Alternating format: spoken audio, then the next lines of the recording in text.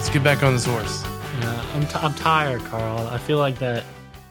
You know how, like, in every piece of fiction about vampires or immortals, they're always just like, "Oh, I'm like so tired. I'm so bored. Like, I've seen everything. I've done everything. Like, this is actually just like a giant curse to me now."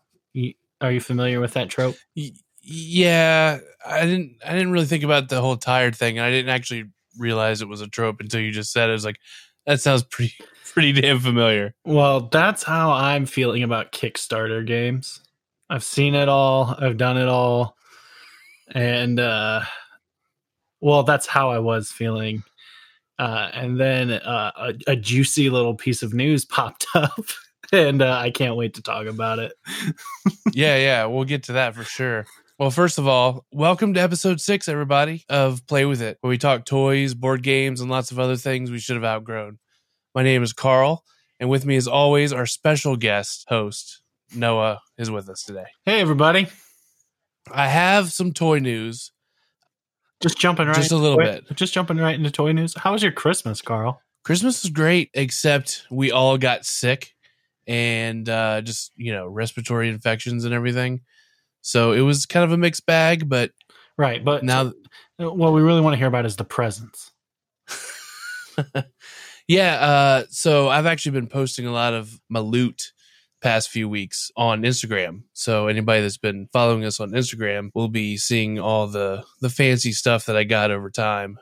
A lot of it I've gifted to myself, but there's been some pretty good items. We talked about the Dune board game re-release. It was actually pretty hard to get around that time, but my wife pulled a rabbit out of the hat and got a copy of it. Probably paid more than she should have, honestly, but pretty stoked about it. Haven't had a board game night since, just because with the holidays and everything, but I do want to get a 6-player session of Dune going, so I did get that. My sister hit me up asking me what I wanted for Christmas. And I was like, well, I know no one's really going to buy me any action figures, so I'm going to just like send her links. And she literally bought it as we were texting to each other's like, I want this and I want this. And she's like, okay, cool, done. So it's a nice, like straightforward. So I got my first 2, the Hasbro Power Rangers line, the Lightning. Oh man, what are they? Lightning Collection. That's what it is. So the Power Rangers Lightning Collection action figures, those sculpts are really cool. They look a little more true to the show. I got Goldar, which is a GameStop exclusive. He's pretty cool. I've always wanted a Goldar figure, and I saw that it existed, and I sent her the link to that right away. And then the White Ranger, because, he's amazing. I got a lot of clothes, which isn't relevant to the podcast, but when you get old enough, getting clothes is one of the best things ever. Well, yeah, because I used to hate it. Then you can spend your money on the stuff you really want, like toys. Yeah, so it's a win-win. I either get toys, board games, or clothes. How about you? What did you get? Oh, I wasn't expecting. I guess turnabout is fair play. We went on a big trip for Christmas, so I got a pretty light haul. My wife got me Call of Duty. I've been wasting a lot of time with that. Yeah, I've been playing with you. Yeah, and you're really good, and it makes me look bad. That's not true at all, but I appreciate you lying to the fans about that. I am horrible. Should we put our gamer tags out there for the fans so they can play with us? Let's not. I'm going to. My gamer tag is the curly beard, and you guys can add me, and we'll play together all the time. You'll see how terrible I really am compared to Carl. Carl's name is Ted Destiny, and he's pretty good. We're part of the Cutie Clan. So if you guys want to be a part of our clan, hang out, always down to make new friends and chill. This is my first Call of Duty since the original Modern Warfare, and how funny that I jumped back on for another Modern Warfare. But it's fun. It's a good way to waste time. And connect with our friends. We're all over the United States, our core group of friends. So it's been really cool to, hey, we have a group chat that's pretty useless other than just us dogpiling on each other. But we have been able to communicate and get some Call of Duty games going. And it's been a lot of fun. Yeah. And if you want to be a part of the group chat, email Carl your cell phone number. He'll get you added. We just really want to connect with you guys. So even though you are jerks. Why would they give us their phone numbers? Yeah, that was a joke. Don't do that. And also he lied. I am the curly beard. And come on, Carl. That was obvious through context. Way to kill it. Do you know how shitty I'd feel? Joke. Like, you know how shitty I would feel if I was getting all these accolades about how much that I really like you, Noah. You're my favorite. Carl kind of sucks, and then they're all coming to me. That would be. I didn't even think about that aspect. That would be that'd be sweet. Yeah. Sorry to ruin the gamer tag switch, but just so we're clear, I am Curly Beard, the Curly Beard on Xbox Live, and Noah is Ted Destiny, TEDDESTINY. Oh, can we spell yours too? No one cares. No, it's fine. No, they don't. All right, so can we do some toy news? We good? We good with that? Toy news, the news about toys. And then I'm going to play it right after that. Perfect. No, I'm showing you where to play it. That's why I said that. Oh, I thought you were doing an acapella version. All right.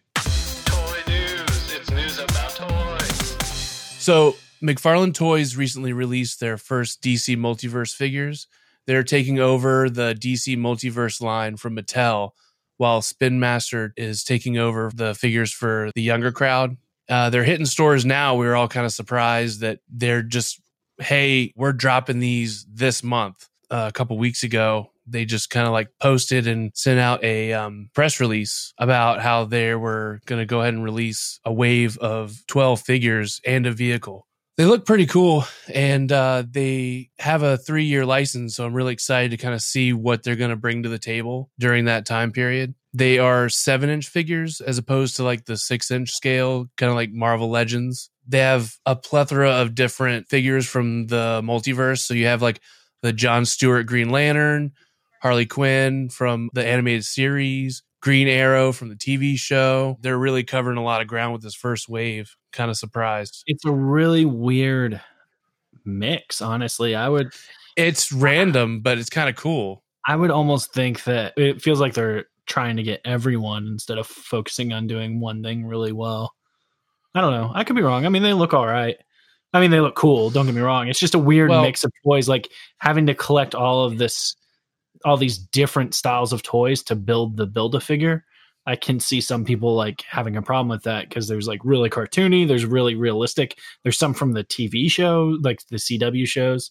So it kind of makes for a weird collection. Yeah. At first I saw it, I was like, wow, this is really varied in the variety of offerings. But I will say it is the multiverse. So if you're trying to sell, hey, we're from all these different points in the different universes within DC, you want it to be varied and live up to the multiverse name. So I get why they did that. But if you have it pulled up, what figures do the Build-A-Figure? Because I know that it's Batgirl and Nightwing, and then there's a third one. Is it the Batman Who Laughs? It's Batgirl, Nightwing, Batman Who Laughs, but it's just the three. Those three are the ones. So I guess those will go together. They're in the same. Yeah, that would be weird if you had like anime John Stewart Green Lantern and Harley Quinn, and so if they were all making one Build-A-Figure, I would completely agree with you. Yeah, and they are more expensive for the Build-A-Figures. There's some pluses and minuses to charging an extra $5 for that. If you really want it, it's cool. But if you just want the figure, you're paying an extra $5 for the piece. Yeah. So there's been a little bit of backlash on that side. I guess it just depends on if you're interested in the Batmobile, you're getting that for $15. So is that worth that to you? If you don't care about it, then that definitely sucks. I think building figures were great as like a scam to get you to buy a whole set, but as like also a price increase, I think that's a little lame. Because people don't want to build it, and they're paying a premium for a part they don't even want. Yeah, I guess it just depends on whether or not the base price can be looked at as $25, because a lot of figures are $25 MSRP. So if they were just charging $25 across the board, then you'd be paying for a Build-A-Figure that you're not getting pieces to. So just charging on the ones that actually have the Build-A-Figure piece makes more sense. But then I think a lot of like Marvel Legends are usually around 20, but I don't know if the MSRP was it like 22 $99 or something. They've gone up a lot of places, so that 25 might just be it's a different charging model, so that's something to look out for. I definitely I already pre-ordered, and I have one of them already on the way. The other ones are following in a few days. It's not here yet, but I did get the Batgirl, and she is $25, and I don't care about the Batmobile. So I am in that camp where I paid an extra $5 for a piece that I don't want. Yeah, really all you wanted was your creepy Batgirl because you're one of those guys. I get it. It's a pretty cool one. Yeah, it does look pretty cool. The animated series figures look a little weird to me. They are definitely interesting sculpts. Well, the articulation, I would almost want these to be more like old school McFarlane toys, which were more like semi-movable statues. Maybe not that bad, but they've got double, triple shoulder articulation for some reason. It's just a little much. Yeah. It just looks weird. It doesn't look, personally, as a toy fan, I enjoy articulation, but it's not I want the toy to look good. I don't want to see 100 joints everywhere just to get a pose. I'd rather have limited poses and have the toy look awesome. I don't know. I'm in the same camp as you, but I'm also accepting that a lot of the toy community wants a ton of articulation for photography, just for shelf appeal. If you look at what Mattel did with their multiverse figures and all their different articulation, it's kind of like a war to see who can get the most articulation into a figure. That's a big selling point for a lot of people, but I do feel like it detracts. Honestly, I would love a $20 super detailed statue, but that's not really an option. Well, most of the time, who does it right, and I think a lot of companies are probably looking at them since they started doing this.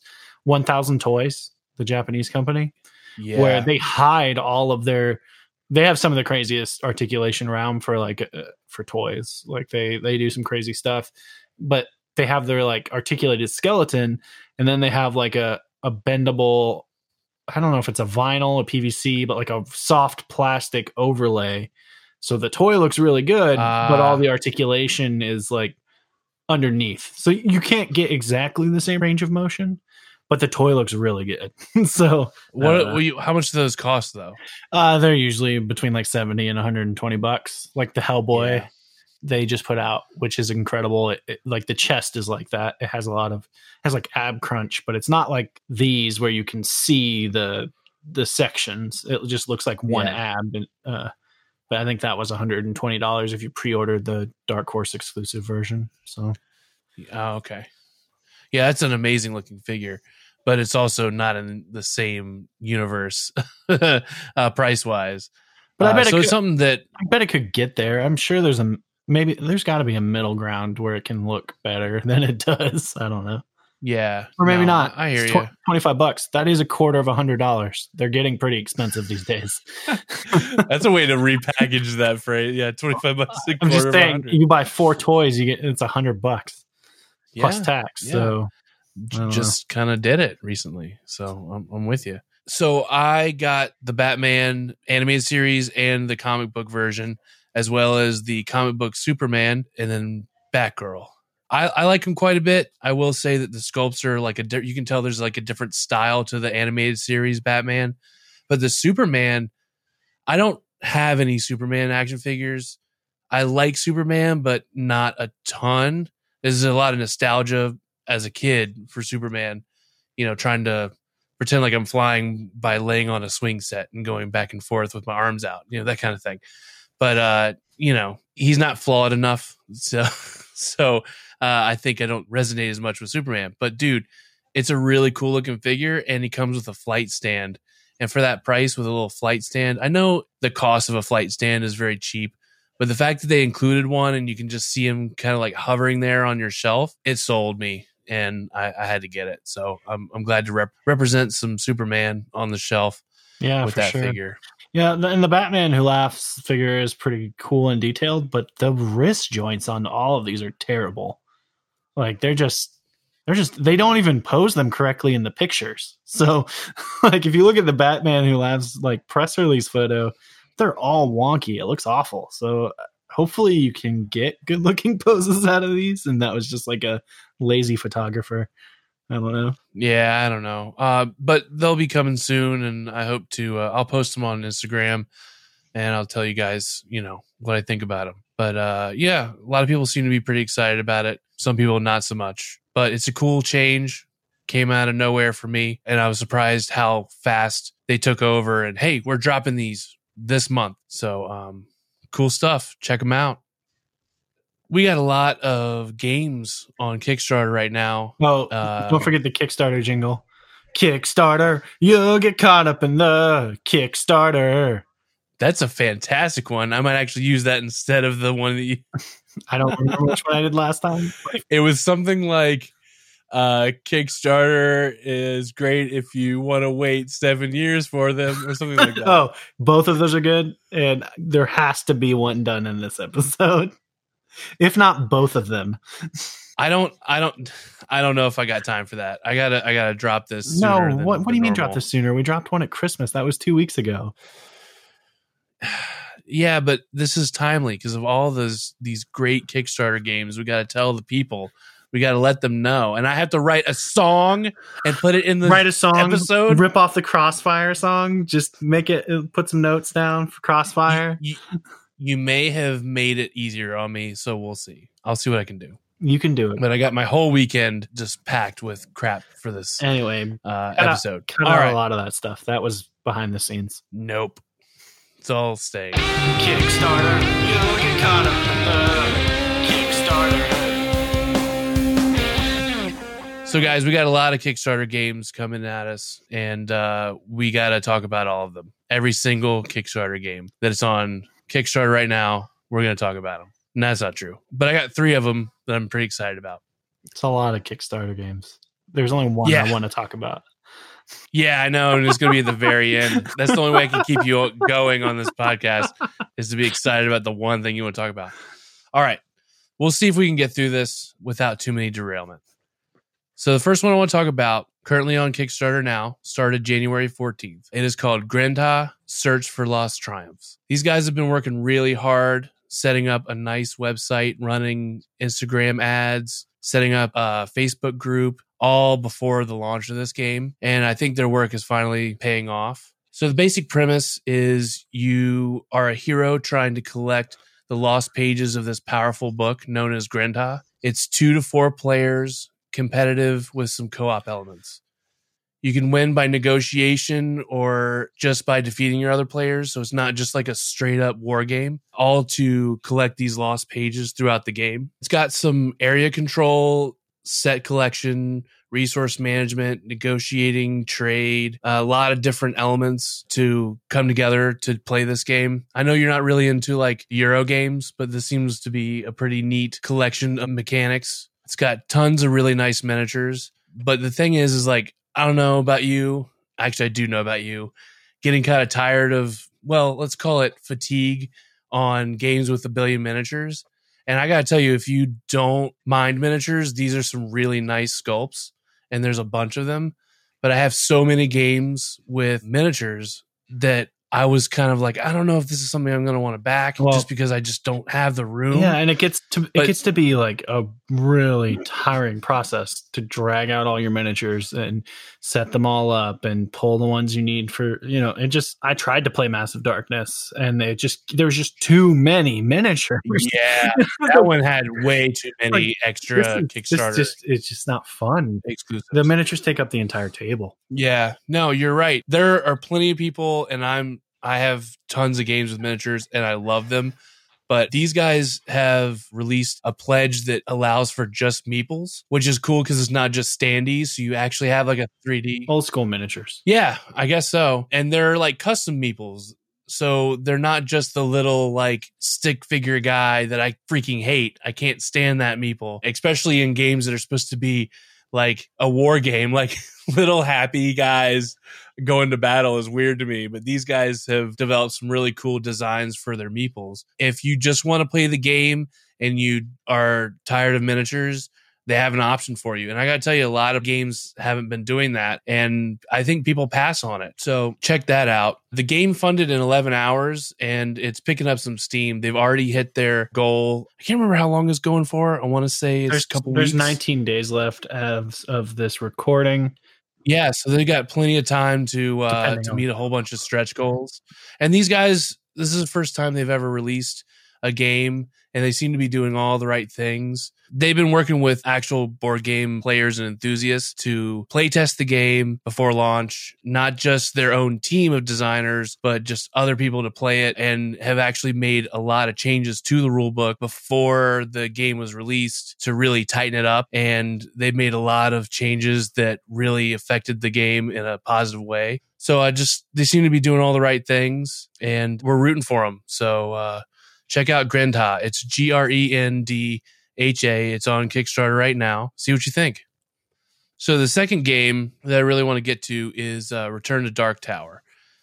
Return to Dark Tower is the successor and kind of like a sequel to the old school 80s Dark Tower board game. Noah, did you ever play that, or were you aware of it? I was aware of it. I feel like it's one of those games that not a lot of people have played, but they're aware of because it was kind of a grail game for a lot of people. It was super expensive. It used electronics before electronics were super reliable. So getting an actual fully working copy was kind of hard. And for a long time, it was super expensive. Yeah. I think there was like a regular copy with all the pieces for hundreds and hundreds of dollars on eBay. And there's not many of them. So I feel like peripherally, I remember a game with a giant tower, but it's before my time anyway. So I think it was just I had seen it in passing. So this is, I guess, kind of a recreation and like an expansion on that idea. It's an entirely different game, but in the spirit of the old 80s game. It's really cool because it's created by Isaac Childress of Gloomhaven and Rob Davio of Pandemic Legacy. It funded in 4 hours with a goal of $850,000, which that's a really high goal, and they met it really fast. A lot of times Kickstarter games, they set a really low bar so that they can guarantee fundage. And I think these guys decided to play it safe and actually put a realistic goal, which is pretty risky because it's one of those things where if you don't hit that goal, it doesn't get funded. Everybody gets their money back. And maybe it was one of those things where it was protection for them too. But you want to see that all that work you put into it, because I heard they took like 3 years developing this, figuring out all the tech to go into the game, because it's not just a straight up board game, which we'll get to in a minute. But yeah, it's pretty impressive stuff. The art looks really cool. It is a 1 to 4 player co-op game where the players are actually going against the tower, or the tower and the adversary inside the tower. Tower uses Bluetooth to link up to an app and controls the tower, so it's actively working against you. You are literally playing against the tower. It's not like a deck of cards that you're turning over and it tells you what the tower does. You're putting in what you're doing, and it is going to do its own thing. You play as a hero, ruling 1 of 4 kingdoms, using a starting inventory of resources unique to your player, as well as special abilities to accomplish goals over a period of in-game months. I think it's 6 months. And so there's like a time limit on top of the other lose-win conditions. Eventually, you break into the tower and face off with the adversary to win the game. Players either win together or they lose together. There's no this guy wins, that guy wins. It's a pass or fail, so everybody's in it to win it. Tower has lights, sounds, a bunch of motors, gearboxes, Bluetooth enabled. So at the end of the player's turn, a skull game piece is dropped into the top of this tower. And at any moment, these skulls can just come dropping out, one or maybe even all of them, out of the many doors that are surrounding the tower. And then you have to deal with that. There's negative consequences for them falling into your section of the map. So all of that's going on while you try to follow the instructions to get into the castle and defeat the adversary inside. There's multiple adversaries, so you can swap them out. They have different degrees of difficulty. So it sounds like there's going to be like a lot of playability. Did you get a chance to check it out? Yeah, the tower looks pretty cool. It looks like a cool little gimmick. I'm sure the game is fun. I mean, a lot of people who have tested it say it's fun. I always tend to shy away from like app-enabled games, but that's just me. There's nothing wrong with them.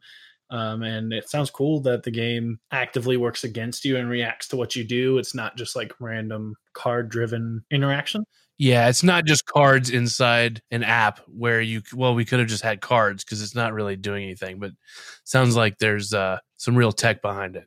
I mean, it's getting a lot less analog with things like this, but it becomes a video game at a certain point. Just without the video, right? It's on a digital game. Yeah, but you still, as long as it's still got some tactile and community face-to-face interaction, that's what's really missing from board games. So yeah, I mean, it's definitely blurring those lines. It's interesting. The lines will definitely get blurred, and there's nothing wrong with that. It won't be for everyone, but I think we will get to a point where we're going to have to decide what makes a board game and what makes like a video game or digital entertainment or like something different, right? Like a pinball machine isn't a board game. Right.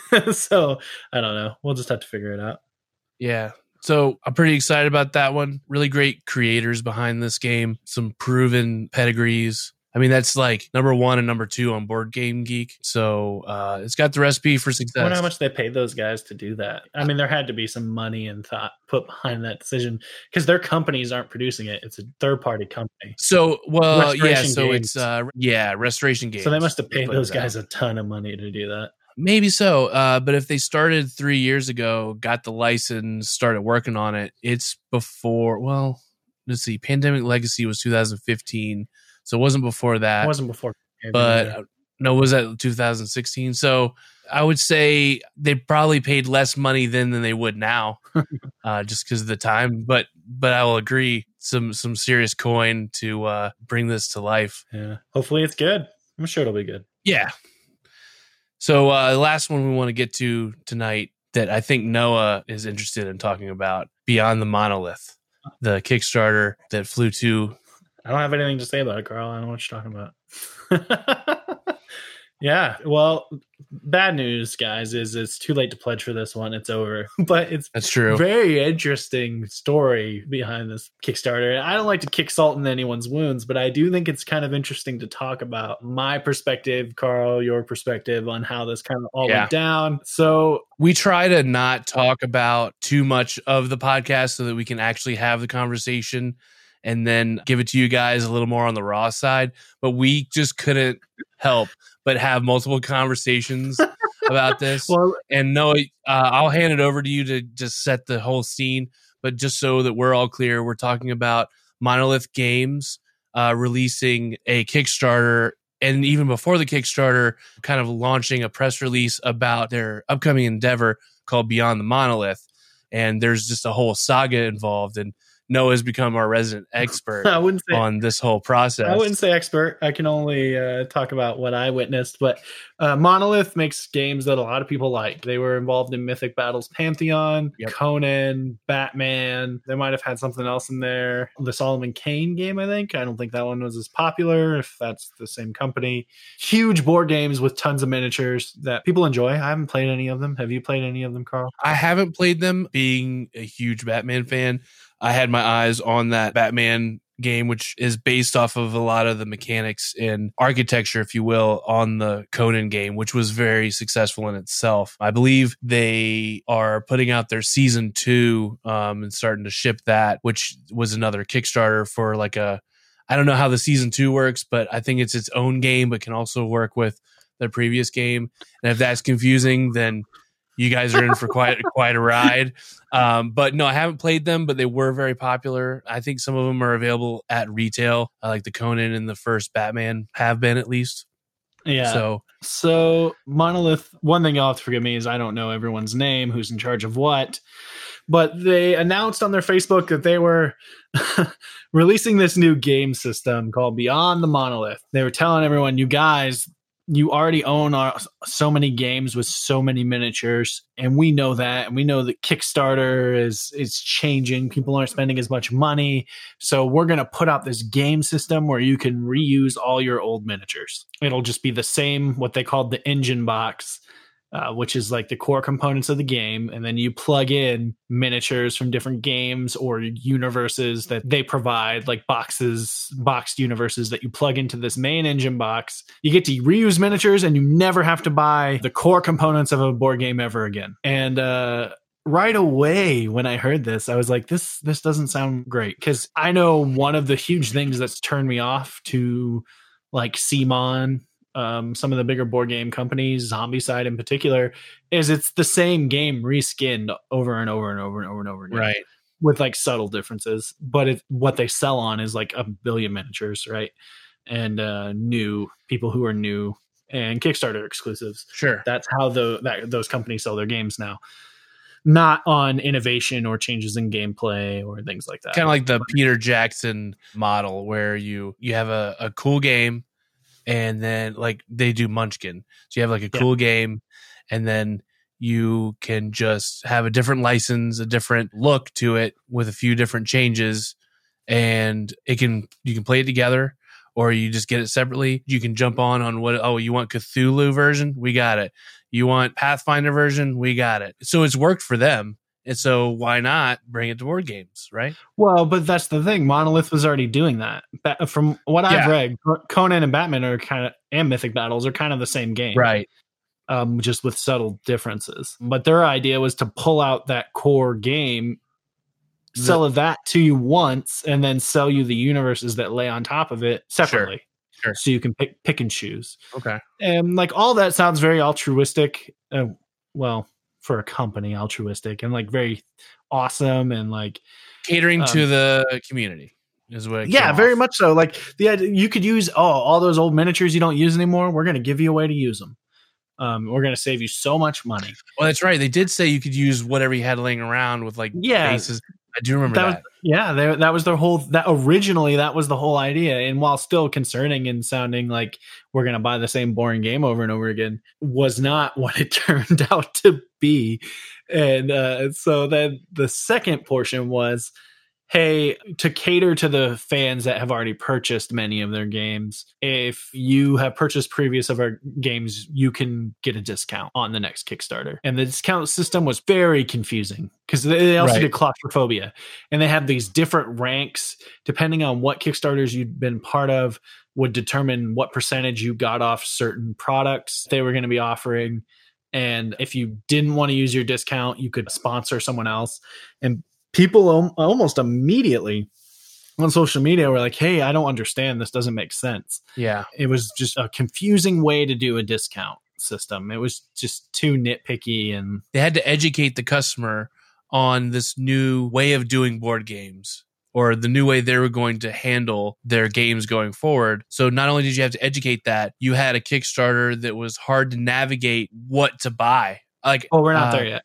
Okay. Yeah, we're just getting to their confusing discount system. Okay. All right. Well, the discount. Sorry, the discount. It's exciting, but all right. The discount system came as a revision to the original, so I thought we had.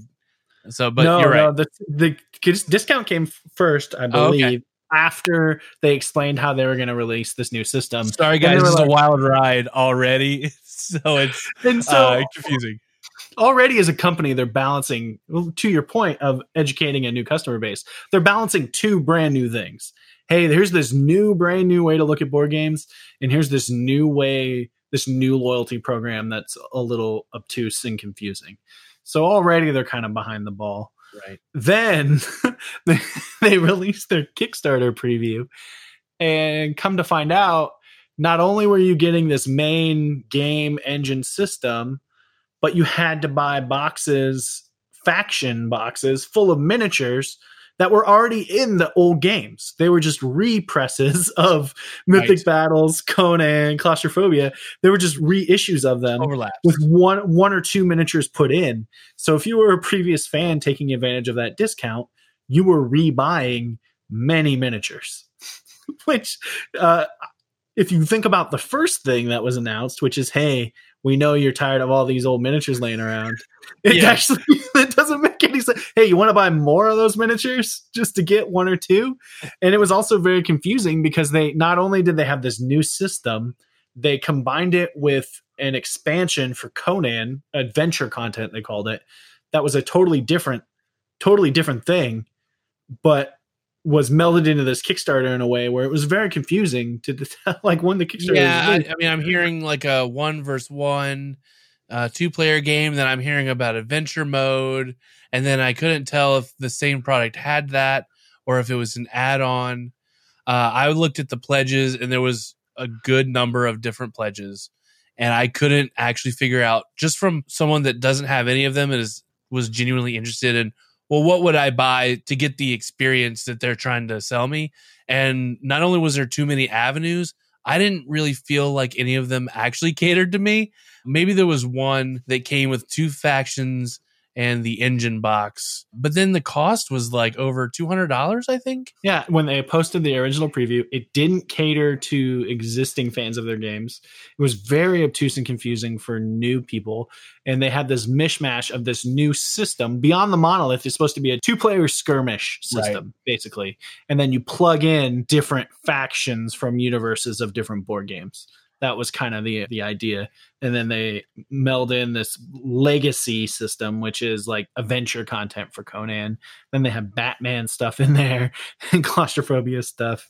And people got really angry. One, it was super confusing, and people kept saying how confusing it was. And Monolith, their responses started getting they would just tell people, oh, well, if you don't want to pledge, sponsor someone else so they can use your discount. It was very passive.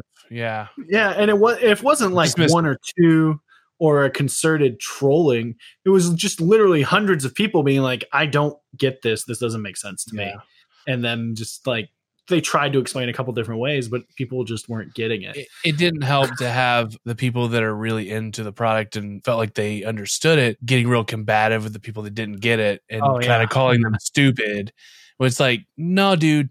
Look, when you Google something and you click on the ad that looks like it's the thing that you want, and you only have seconds to decide whether it's something that you're going to stay on that page for or you're going to move on.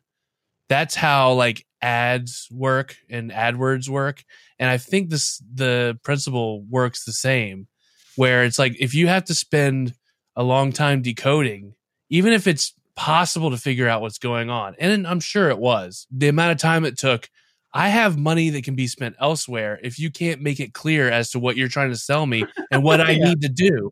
And then you're not going to be helpful when you're buying something you don't understand, and then you reach out and saying, hey, I don't understand. Like if you're going to go buy a product from any kind of reputable retailer online. I actually recently did it at work, where there's an item that we've never bought before, and I reached out to them and they guided me to the product. Not, oh, well, just the guy that does want to buy it, like help them get it for cheaper. No. It's super, not great. I will say they're international, and maybe there's some also a little bit of like a disconnect language barrier style where it may have came off more incorrectly than it would. I want to give them the benefit of the doubt because you can, and I think also in their admitting defeat posts they tried to play it off as that, but I honestly think it was such a convoluted system. There is no properly explaining that. Like that's probably true. It was too much for one Kickstarter. I mean, that's just I think that's so. And we're also getting a little ahead of ourselves still. Yeah, so go ahead. That's just the preview of the Kickstarter. People. Then the other thing that people got really mad at is current fans were like, hey, there's like 1 or 2 new miniatures I want wrapped around a box of 20 miniatures I already own, which we touched on. But people were getting mad. And Monolith was like, well, our hope was that the cost of the repeat miniatures is so low that the price of these boxes is worth it to you. Yeah, that was our hope. But again, goes completely against their original thesis behind this game system, which is, you don't want to buy more miniatures. You only have the miniatures you need. Yeah. And there were reasons there were reasons they designed a system to use extra miniatures that didn't come in those base board games, which seems foolish to me. Like that's not something that maybe should have been thought of, but whatever. So then Monolith delays their the second part of the Kickstarter also was that it was only going to be a week. They didn't believe. They have all of these beliefs on false Kickstarter economies, and they were going to have a true funding goal and only have it fund for a week because statistically people drop out and all of this really interesting stuff, which I think is probably accurate. Some of it's funded in truth, but it's not all of the points of data needed. Actually, I don't think that's where they went wrong. I think with the correct campaign, that would have worked. I mean, when you look at the Return to Dark Tower, they had like $3 million in 2 days. Like, sure. And it's a very streamlined campaign. I don't think that's where they went wrong, but it was just another thing they were layering on top of it. Yeah. Then they told everyone like, hey, we're going to delay our Kickstarter a week for all of you current fans. We're going to offer you in the pledge manager, you're going to get the option to just buy what you need, not buy the whole boxes full of miniatures you don't want. We're going to let you pick and choose. That should make you happy. Okay. And like one by one, all these complaints, they kept just saying it'll be in the pledge manager. It'll be in the pledge manager. Like, don't worry. But then they relaunched the Kickstarter and they made some adjustments. Really, mostly they removed all the Batman and claustrophobia stuff. And it was just a Conan Kickstarter at that point. Right. But was still super confusing. Is this still prior to launch? No, they did during the launch. They delayed the launch a week, then they launched. Yes. They were telling everyone they could that, hey, like current fans, you'll get what you want in the pledge manager. It'll be available. Then they relaunch, and the Kickstarter is still super confusing. And they even down to weird design decisions where they make this like animated GIF graphic explaining what you want that auto scrolled, and it scrolled so fast you had to watch it 4 times in a row to see the end of it. So you didn't even get to actually absorb it. Just to see the end of it, you had to watch it like 4 times. Yeah, it flashed up really quick. Yeah. So it was just bananas. And then I think after like 4 days, the guy who led it all got on Facebook and was like, hey, yeah, this isn't going to fund. We only made $250 of our $700,000 we need, and it's all my fault, and it was a bad design. And well, what I thought was interesting was they really focused on people don't like this idea, the universe system, all this stuff, this is bad. People only want adventure expansions for Conan. That's all people want. They want the original game experience.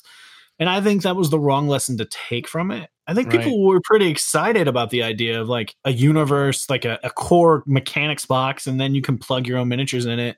People like skirmish games. There was a lot of opportunity there. I just think it was so mismanaged that it just didn't have a chance. Yeah, trying to do too many things. We know that there's a little bit of precedent with the whole core system and add-on to customize experience. Time Stories does it where you have all the core components in the base game. It comes with one game box that like a scenario, essentially, if you want to call it a scenario, but it's bigger than a scenario that you play with everyone. And then you buy multiple scenarios that are like different worlds and a different game in itself while still using the main game. And that's a very successful game. So we know that there's precedent that a concept like that would work. And then this would bring kind of like the problem with having too many miniatures and having a solution for that and having real flexibility. And then they took that away from what got a lot of us interested in like, well, let's see how it goes. Yeah, at least paying attention. For sure. Because this could be the precursor to something really good that they're on. The concept's good. People don't quite understand it. The next time you come at it, it's like, okay, no, I get it. People are playing it. They really like it. I understand it, and this could be a new format that works for everybody.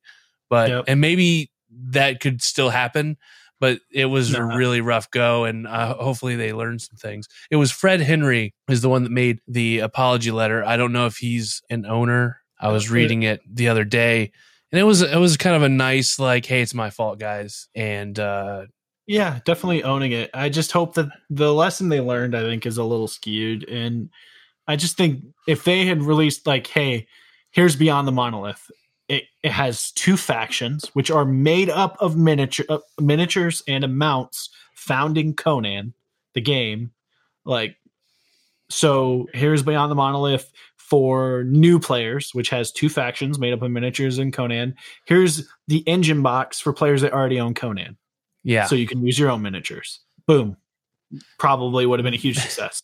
Yeah, I still don't know what an evolution kit is.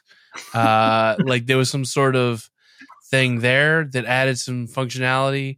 I think it was a different product than something else, but it could have been the same product as. Yeah, I'm probably not even calling it the right thing. Evolution box, world box, community. I wasn't sure that they used the same terminology box, in the legacy box.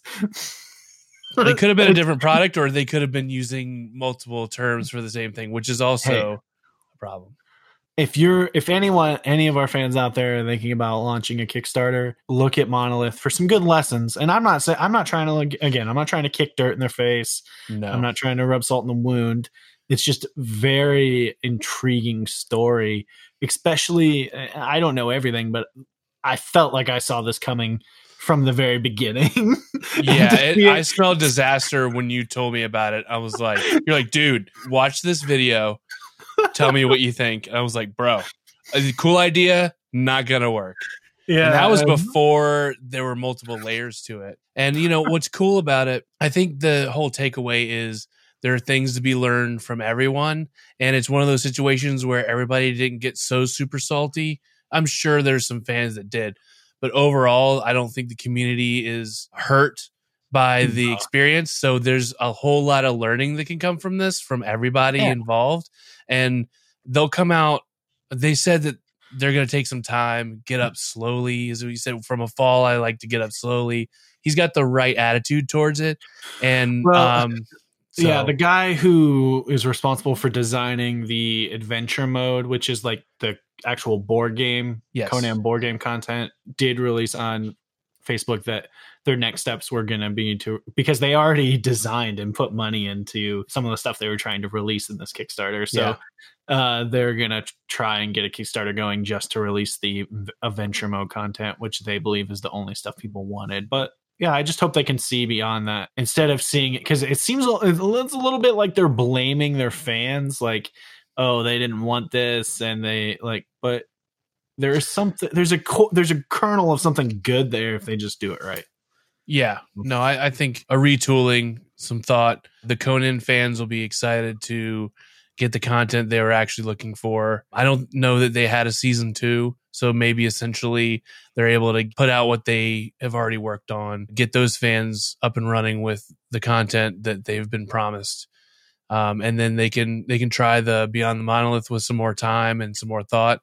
I do want to also say there has been this whole, let's do a 7-day Kickstarter. And here's the reason why. I get that the beginning and the end is where a lot of the money's made and people drop off in the middle. But I think overall, if you don't have enough time for people to have a pay period or two to actually afford the game, you're actually missing out on the missed revenue in general, which I think is greater than the amount that gets dropped off when someone decided, you know what, no, I'm just going to put in $1, or no, I'm not going to do it. A lot of times if you have the $1 or the pledge manager pledge where you just can get in, does help save a lot of that revenue.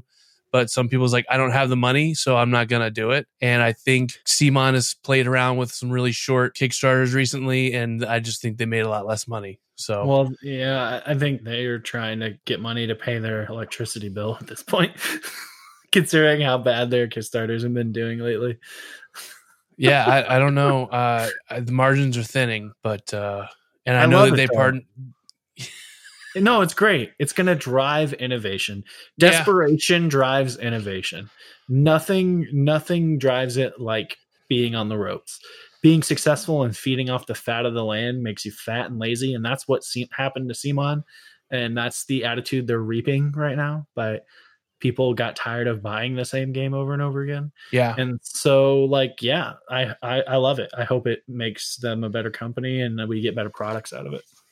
Yeah, you and I kind of smelled this happening a while back when we were, as soon as Kingdom Death, we're going to mention Kingdom Death real quick, made over $10 million. I don't remember the number. Maybe it was like 12 million. We're like, well, we just hit this all-time high. And you know what happens when things get this high? And then everybody rode on the fact that one of the most funded things ever was a board game on Kickstarter. A lot of people followed. A lot of good stuff came out of it. But now we're at this point where, okay, there's always a new board game coming out. We're always having something we can talk about every episode about something new. I can't keep up with it all. There was a bunch of stuff I meant to talk about before, and then it became too late. There's more. That's where we're at now. none of these games are standing this test of time. Well, most of them people don't talk about once they get delivered. There aren't many experiences like Kingdom Death being delivered, like genuinely interesting experiences. So, well, it's also a long lead time. I mean, you have a built-in year at minimum for delivery, and then you probably have another 6 months or longer before it hits retail, and then you have traction after that. So it's not only into, well, I don't know how recently Gloomhaven became the top game on Board Game Geek, but it's from 2016. And I would say it's been really big and everybody been playing it for maybe 2 years. So I don't know. But I will say that there's a lot of same out there because of, hey, this is what they're doing. I should do that too. You see that on the Kickstarter. And then why didn't mine make $12 million? Expectations have to be adjusted and people have to innovate. And I think that's where, like you said, that's where the good's going to come from it. It's okay if it doesn't work out because you can come back and build something better and realize that you can't just ride a wave. You have to create a new one. Well, and every time there will be innovations that fail, like beyond the monolith. So yeah, like there's going to be failure that comes with that too, but that's still healthy. Good lessons. Yeah. So good luck to them. And hey, and good on them for trying. Yeah, different. Absolutely. They're trying to think outside the box. Maybe is that a pun? I don't know. Maybe not. Carl, you should reach out to the lead designer and ask him if we can interview him about it.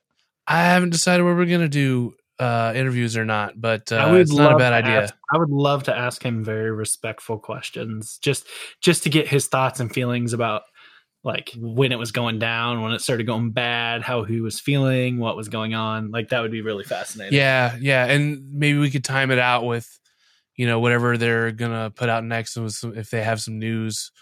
Oh, that'd be great. Yeah, that'd be good. We'll see. Promotional opportunity. Yeah, for sure. That'd be really cool.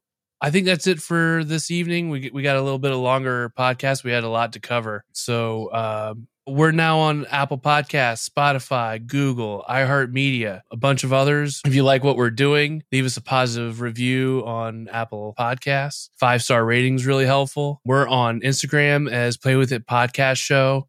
We're on Twitter as Play With It Pod. I'm pretty active on them. Haven't gotten Twitter all figured out, but if you find us on there, tweet at us. Give me a reason to do more on Twitter because I'm really trying to break the code on that one. Yeah, man. I remember those days. Of sitting on Instagram grinding, trying to get your name out there for my custom toy Instagram that we've never talked about. Yeah, dun. I'm actually a toy designer. Cliffhanger. Oh, wow. Oh, man. Noah's a toy designer. You heard it here first. We'll talk about it probably on the next podcast. If anyone finds my Instagram and says hi, I'll send you a free toy.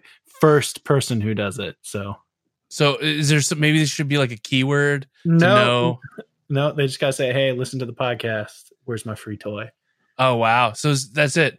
Send Noah a message saying to my secret toy Instagram. Yeah, his secret toy Instagram. So if you can find it, message him, get your free toy. So that's it for us, guys. Noah, you want to play us out?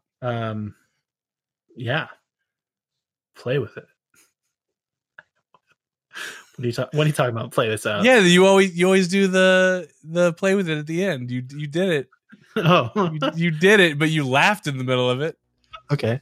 Do you want to redo it or do you want to redo? All right. Oh, you talked. Play with it.